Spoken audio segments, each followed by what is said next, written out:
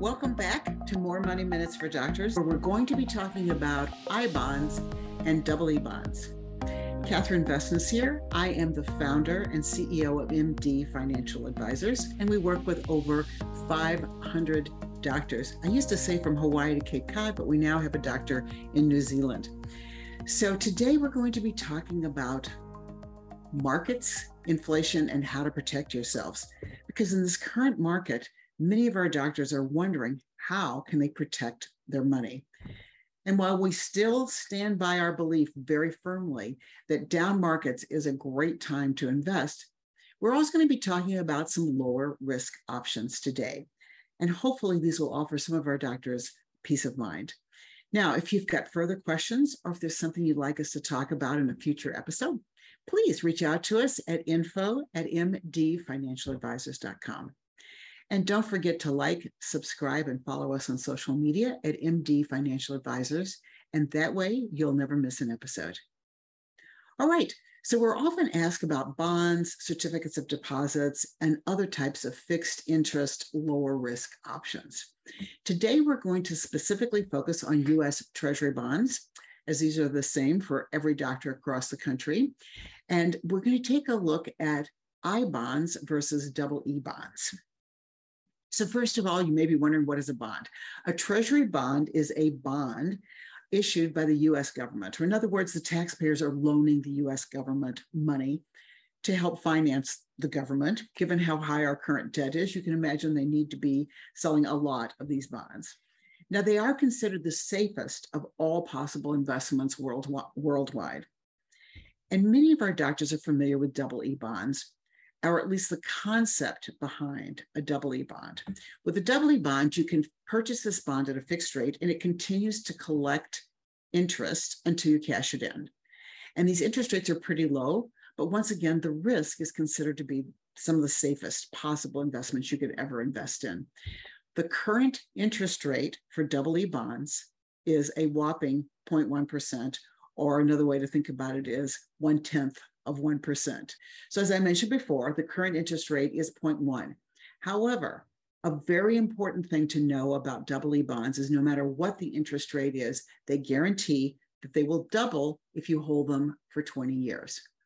So keep that in mind. A double E bond, if you bought it for $10,000 in 20 years, it's going to be guaranteed to be worth $20,000 no matter what the interest rate is.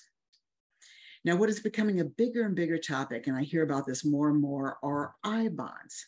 These are U.S. Treasury issued bonds that are meant to protect your investment from inflation. Now, like double E bonds, I bonds do have a fixed interest rate, but they also have a variable rate. And this variable rate is calculated twice a year. And it's based on the Consumer Price Index. Now, these two rates are combined to create this compound rate for an I bond. Now, the current compound rate for an I bond, take a deep breath, is a whopping 9.62%. But that's partly because this is the highest inflation we've seen in at least the last 40 some odd years. Although I was reading something this morning that said this may be the highest inflation on certain items in 75 years.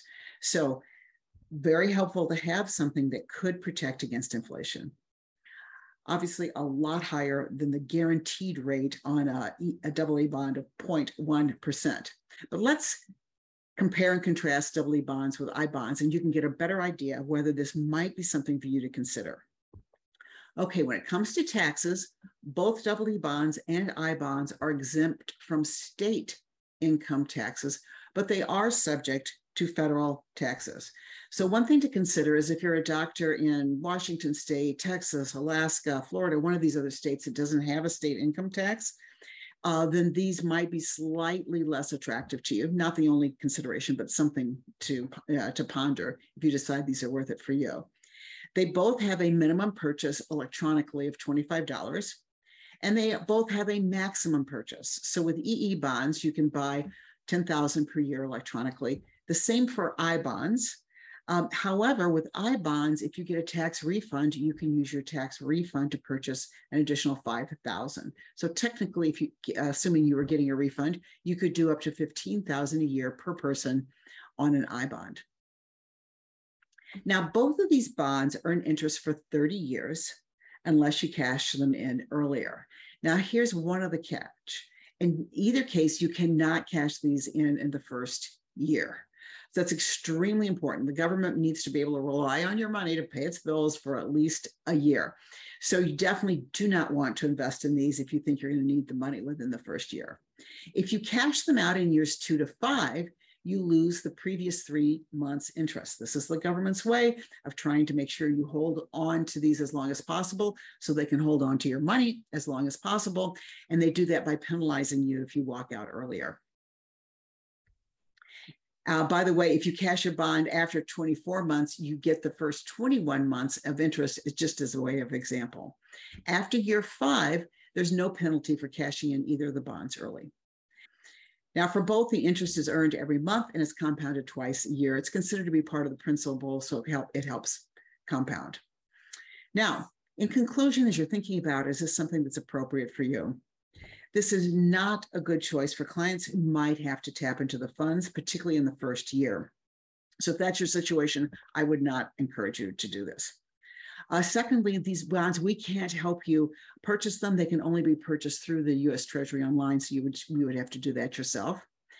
And I think they could be a good choice for clients who want to use funds to fund their college for their children, because the I-bonds, you can use the interest earned on these I-bonds without having to pay tax if it's used for certain higher education expenses. So once again, it can be a good choice for part of your college funding budget. But overall, these bonds are a low risk way to continue to have your money work for you.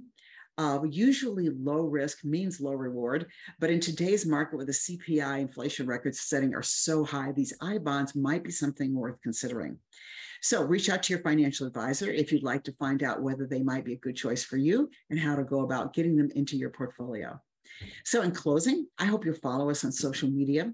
As you know, I have a complete passion for helping doctors have a sense of security about your life. I don't want you to face what I faced in my life when my parents, my mother was a certified registered nurse anesthetist, and my stepfather was a bariatrician.